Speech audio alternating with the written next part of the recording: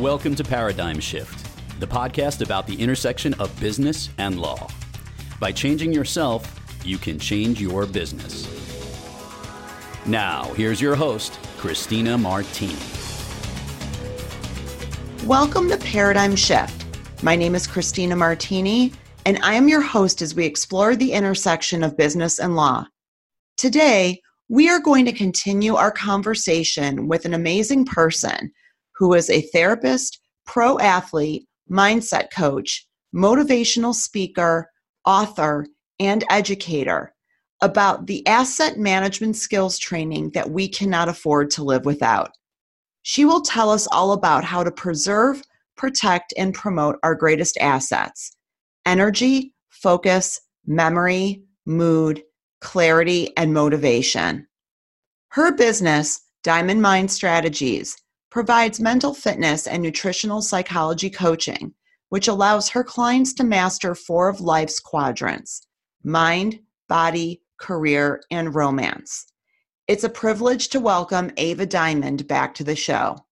Thank you so much. So in our last segment, we talked a lot about the statistics around addiction, depression, stress, and what some of the symptoms are and how they manifest in people's lives. And I would love to now kick off the second part of our conversation to really take a closer look at some of the ways that you have experienced being effective in terms of coaching clients and organizations that you work with on how to reduce chronic stress, reducing the symptoms, as well as maybe being able to address what causes the stress in a bit of a different way so that there isn't such an impact with regard to chronic stress. Great. Thank you. I really appreciate that because I am so passionate about helping people to understand, really what the underlying and most effective measures are for elevating their life experience and being able to perform with wellness together. A lot of times performance and wellness coaching are separate entities, and what I offer tends to be the hybrid between those two things. So through wellness, taking care of yourself with mental and fitness and nutritional psychology strategies, you consequently will improve your performance ability. So just to start really quick, we talked about in the first segment about that work-life balance thing. And the very first thing that I tend to do when I'm working with a firm is to redefine a lot of the more commonly held understandings of terms like that. So work-life balance, the first thing I do is say most of the time, the definition that we think of that has been taught to us is a setup for failure. It's almost impossible to predict how much effort you're going to have to put in, especially in the legal realm, to a workday on specific days. And the idea that if you don't get home and tend to your family, at 6 o'clock, and then also fit in your exercise and all the other things that are supposed to be part of work-life balance, that you're not balanced. I like people to have a broader view. So it's just like with weight loss. If you were to get on the scale every single day, if your goal was to lose weight and you were to get on the scale every single day, you would get very frustrated because you wouldn't see the numbers moving necessarily as fast as you would like. And if it were moving quickly, it would be because you're doing something unhealthy to lose weight, frankly. So what I tell people to do with weight loss, even though that's not the direction I go in with most clients, is to go on the scale once a week. And then you're going to get an accurate measure of how much weight you lose, and you won't make yourself kind of crazy and kooky about the numbers that could go up or down throughout the week, the days before. The same thing is true with work-life balance. Look at the whole week and sometimes the whole month, because what I urge people to consider is quality versus quantity. When you have quality time, let's say you have Friday nights with your kids no matter what, the idea is that you take all your electronics and you toss them aside so you're not getting the emails or the text messages from work. And you have very focused time with your children. that quality time has so much greater of an impact than being stressed out and rushing home and rushing through dinner and saying that you had dinner with your kids and then being on the phone or getting on your laptop or does that make sense to you? Yeah, it totally makes sense. I mean, I would imagine that as every year goes by, it's harder and harder to do that because there's so many sources of stimuli around us. And if we don't draw those boundaries, it just gets incredibly difficult to do that. Right. And so quality versus quantity sometimes gives people the freedom to disconnect and focus more on that work-life balance component. So if it's going to the gym and they can't fit in working out 4 days out of the week or 5 days out of the week, but on the weekends they can go and just have a great workout and feel good, but they disconnect from email and they really focus on fitness in that hour, that's going to be better for them. And you're talking to a fitness competitor, right? That's going to be better for them than going, 6 days a week and checking their emails in between sets. Right, exactly. In terms of chronic stress. So you actually, as part of the work that you do with your clients, it's multifaceted. It's a very sophisticated framework. You draw from a lot of experience that you've had over the years. Can you just touch upon, one of the components is mental fitness exercises, and then another component it relates to nutritional psychology. Would you like to touch on both of those areas? I would love to, because mental fitness is not always understood because it's not a typical coaching term out there. So my mental fitness definition are the mindset exercises that I coach my clients with, and they range in the following. The first ones that I teach people how to do are how to incorporate 90-second exercises, mental exercises, things they can do to basically, I call it brain trickery, to put themselves in a situation where they reduce their cortisol levels. So what I mean by that is I teach them how to master their mind using the input. And there's several different exercises like this where I teach them how, what to and how to input into their brains so that they trick their brains into a peaceful place or into a condition of lowered cortisol. Now, why do I do that in 90 seconds? I try to teach them a 90-second exercise because sometimes that's all you've got.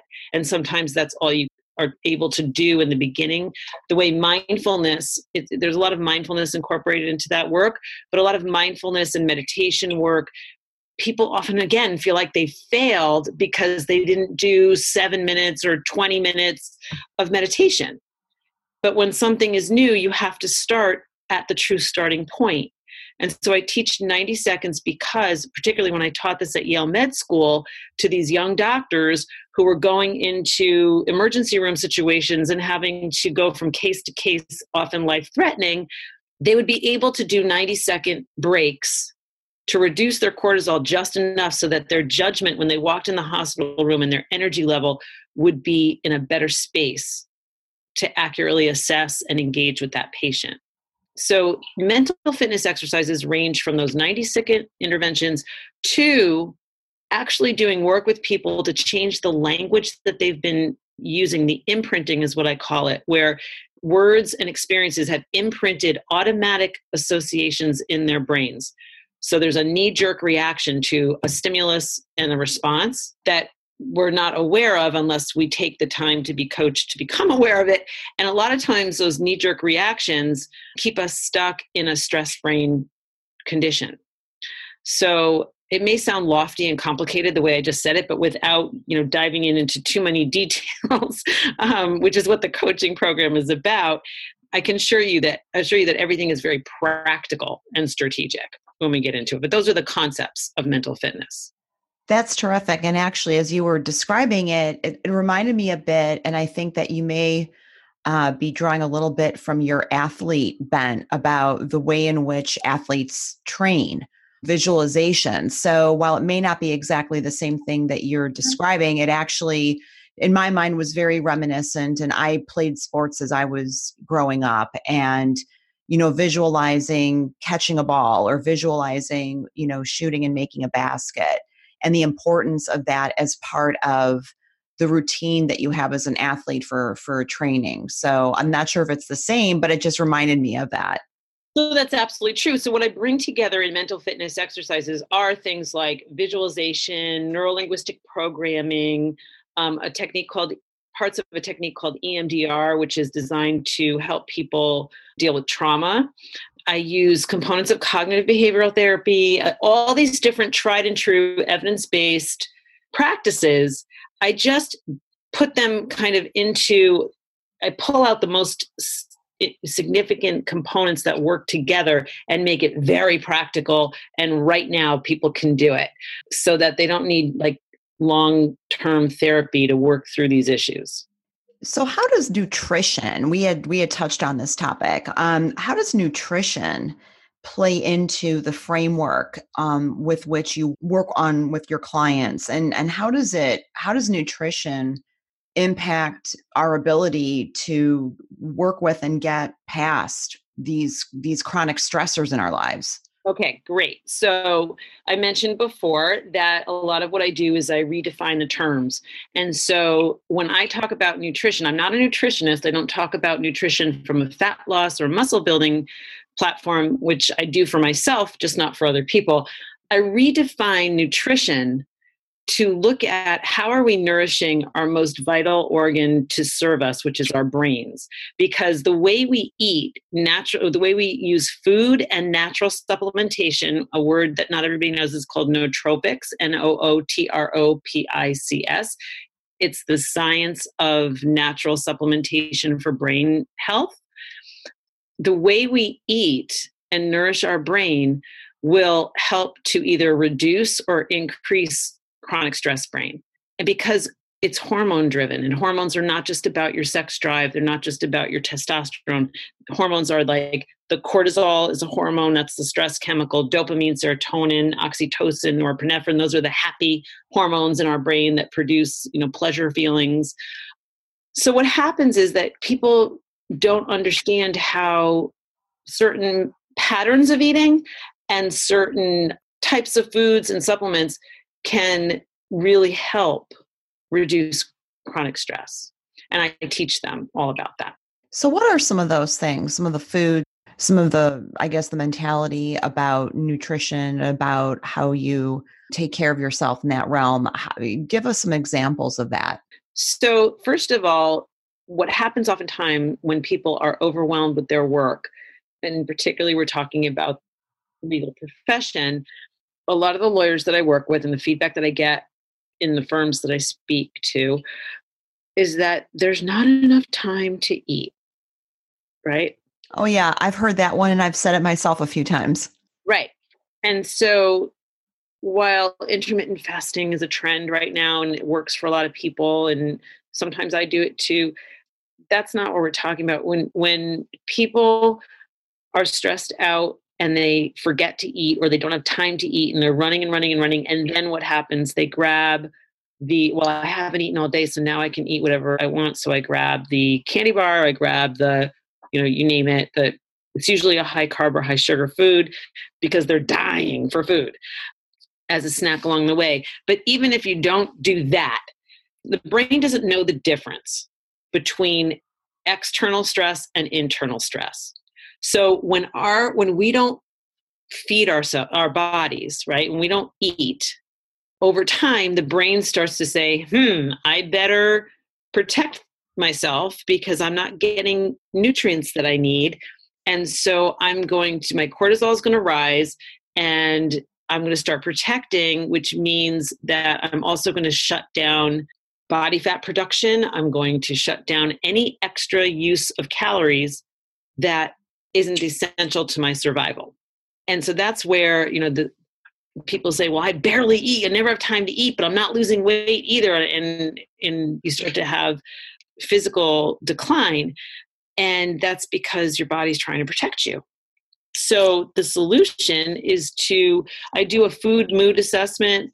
What that basically means, the mood is about energy, focus, mood meaning, are you sad or happy or whatever? And I have them do that for 3 days and write down everything they ate for 3 days. It doesn't have to be 3 days in a row. And then we look at where were they most productive, where they have more focus, where some people are carb sensitive, and so they get really sluggish if they eat too many carbs, and then their brain capacity isn't at its best. I don't know about you, but a lot of people find that around 2:00, they want to take a nap. Oh, yeah. Right? I still miss my law school naps. Yeah. So that happens in large part because of the chronic stress. And then also because if people have like a carb loaded lunch because they didn't eat yet all day, and so they have their big lunch because that's the only meal they've had so far, the body wants to take a nap. The brain wants to shut it down to digest all that food.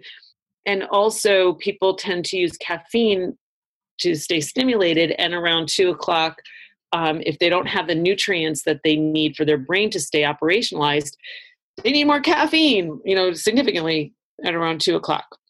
So I teach people how to evaluate their energy level and their productivity and their moods, et cetera, and look at how to adjust their foods. It's not about a diet of removing, food and reducing calories. It's not like that.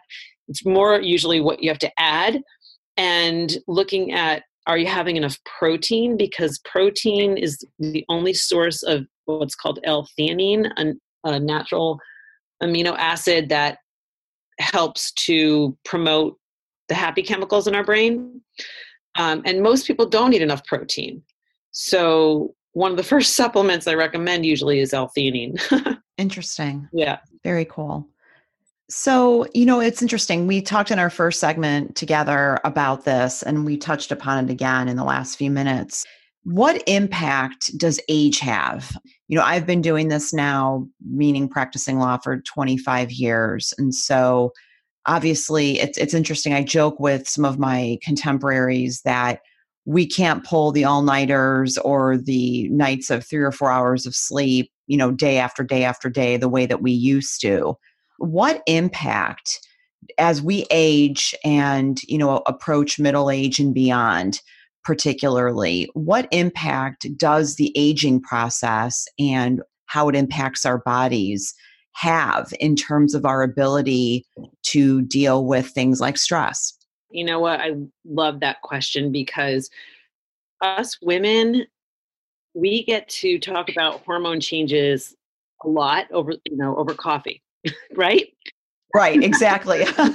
So we know our doctors are open with us about, hormone changes. We expect it. We go through it every single month, and then we go through the biggest changes, at a certain point, and everybody's talking about it. But the guys out there, new subject, and often one that they've never heard before. And this is so important. And doctors don't even talk with their patients, their male patients, about this enough, and or a lot of times not even accurately, because they say to men, for example, and we're talking about, in this case, testosterone hormones, not cortisol and all those other ones that I was talking about in the brain. This is the age-related hormone, testosterone, for men and women. And men over the age of 38, really, but let's say 40, start to have a decline in their testosterone levels, and they might often experience the same symptoms that you have from depression. And by the way, I didn't mention this before, but it is critically important to mention that when people are malnourishing their brain, and I don't mean third world country malnourishing, I'm talking about just not nourishing their brains the way we were talking about a minute ago, to fuel it with the greatest resources for cognitive functioning. Believe it or not, nutritional deficits have the exact same symptoms as depression. But doctors will more often say, here's an antidepressant versus let's look at your nutrition. And because they don't know, or it's not where they're trained. So the same thing is true with hormones. Men will have low testosterone and start to feel, the symptoms of that being loss of passion, loss of focus, lower energy. And we're not just talking about in the bedroom, we're talking about in the boardroom or the courtroom, right? Where they need to perform with their cognitive functioning intact. And they need to have a certain level of energy and focus and drive to their work. So a doctor will say if they have, 400 to 700, let's say, well, that's normal for your age. Okay, yes. And when us ladies have hormone changes that are normal for our age, our doctors say, well, you know what? There's modern medicine to help you with that. And we adjust our hormones so we don't have all the symptoms. There's modern medicine to help men too, but doctors are not as familiar or comfortable with it, and so they don't bring that up. But hormone management is an important piece of taking care of your brain and managing stress and staying vital and thriving in your career as much as it is in your romantic life. And these are things that a simple blood test can help figure out, right? You better believe it. I have some trusted resources, and people can contact me if I give recommendations for the people that I truly trust to explore these kinds of things with, because it's not my area of expertise obviously, I'm not a hormone medicine practitioner, but I do understand the implications. And I also know natural ways of helping to protect and preserve your hormone balance in your brain.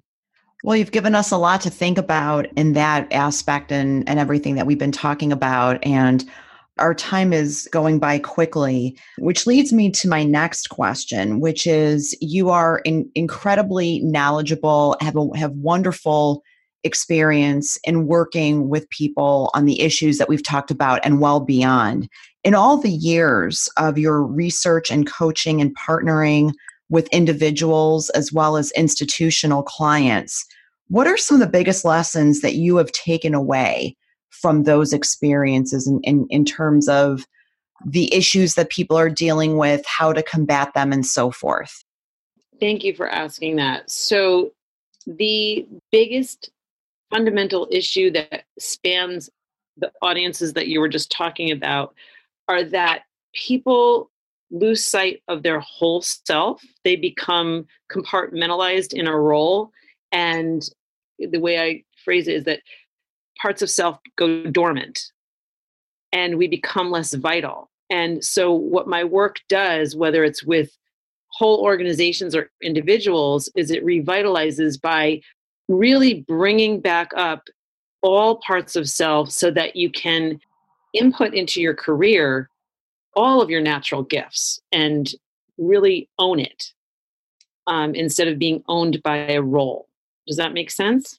That totally makes sense. And I think a lot of it is just the way that life progresses and the different roles that people have and having families, careers, other responsibilities. I would imagine that that's a big part of why that phenomenon happens. Yeah, it is. And there's fear of losing jobs over the last decade. It's been frightening, if not longer. And so what I hear a lot is that people are fearful about not having their job, even if they've been in it for a while. There's this underlying, again, going back to the knee-jerk responses that I talked about before, there's this imprinting. And what happens, it's kind of like the proverbial midlife crisis where people they say, oh my God, is this it? Is this all that life is? And they want to quit at some level. And they struggle with that internal conflict, which causes, of course, more stress.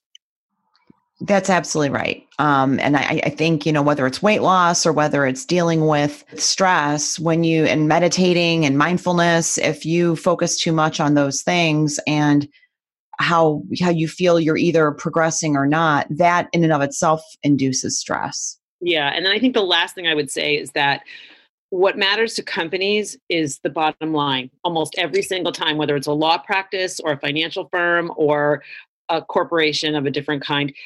And, are we making money or are we not? And I wish that people would appreciate as much that if they don't take care of particularly their employees' brain health, right, the productivity factor is going to be impacted. That's where the bottom line, becomes impacted. And so one of the things that I do with companies overall is help them to actually change, for example, what's available by their coffee machine and water cooler in their staff lounge or whatever it is. Because having certain foods available allow people to nourish their brains properly throughout the day. And they're not more costly either. There's simple ways to do it. The donuts and candy and other things that tend to be brought in because they're special treats actually sabotage performance. And that totally makes sense. And I've noticed that in my own workplace, as well as other workplaces that I've visited of clients, for example, where there's a really conscious effort to have more nutritious and better foods, and also to have different information posted around those common areas where people eat or purchase food on the work, in the workplace, to just be more mindful of the types of foods that they're eating, as well as different ways to exercise and engage in physical fitness. And just again, though, usually those ways of exercise and engaging in physical fitness hasn't considered that people who are overwhelmed or chronically stressed really don't have the space in their heads, or they can't envision how to incorporate something new. And so what I would love for people to end with and to take hold of is that they can learn ways to connect with their brain and body, a whole new mind-body connection thing, where they can actually do some of these exercises that I teach for physical connection and conditioning and empowering at their desks. And again, in like 2 minutes. And they do it throughout the day, and they start to develop a new mental connection with their muscles that then they start to have greater confidence and ability, space to implement the next level of fitness. Sounds great. And I think that our listeners are going to have to contact you to get more information about what these exercises look like and a lot of the other things that we've touched on during our time together. Sure thing. I would love it. So what's next for you? We talked a little bit about your docudrama, which it sounds like it isn't quite out yet, but why don't you tell us a little bit more about that and when it will be released and what else is coming up for you? Okay, so the docudrama is not near being released. I have a team of entertainment lawyers that absolutely love it. And the only thing that I'm waiting for at this point is the funding to make it happen. But the story is great and the support and feedback is phenomenal. So we'll see what happens with that. Well, good luck with that. Thank you. And then for me, I am doing a lot of speaking gigs over the next half a year. I'm taking my program and potentially creating it into a curriculum to be used by schools so that we start at younger years, which is exciting to me, with mental fitness and nutritional psychology. I'm available throughout the country because I work remotely with people as well. That's fantastic. So we've just had such a wonderful conversation, and I've really enjoyed our time together, and I'm sure that our listeners have really enjoyed it as well. Do you have any closing thoughts that you would like to share with them about our time together today, and where can they find you? Yeah. So, you know what?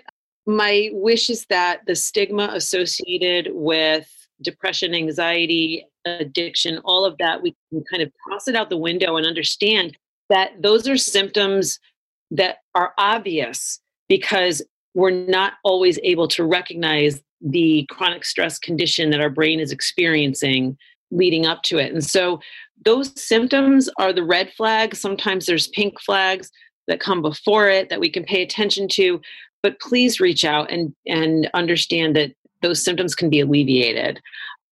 There are many resources for you. I can be one of them. I can help you find other resources. I have a huge network of support people and brilliant human beings in every state pretty much.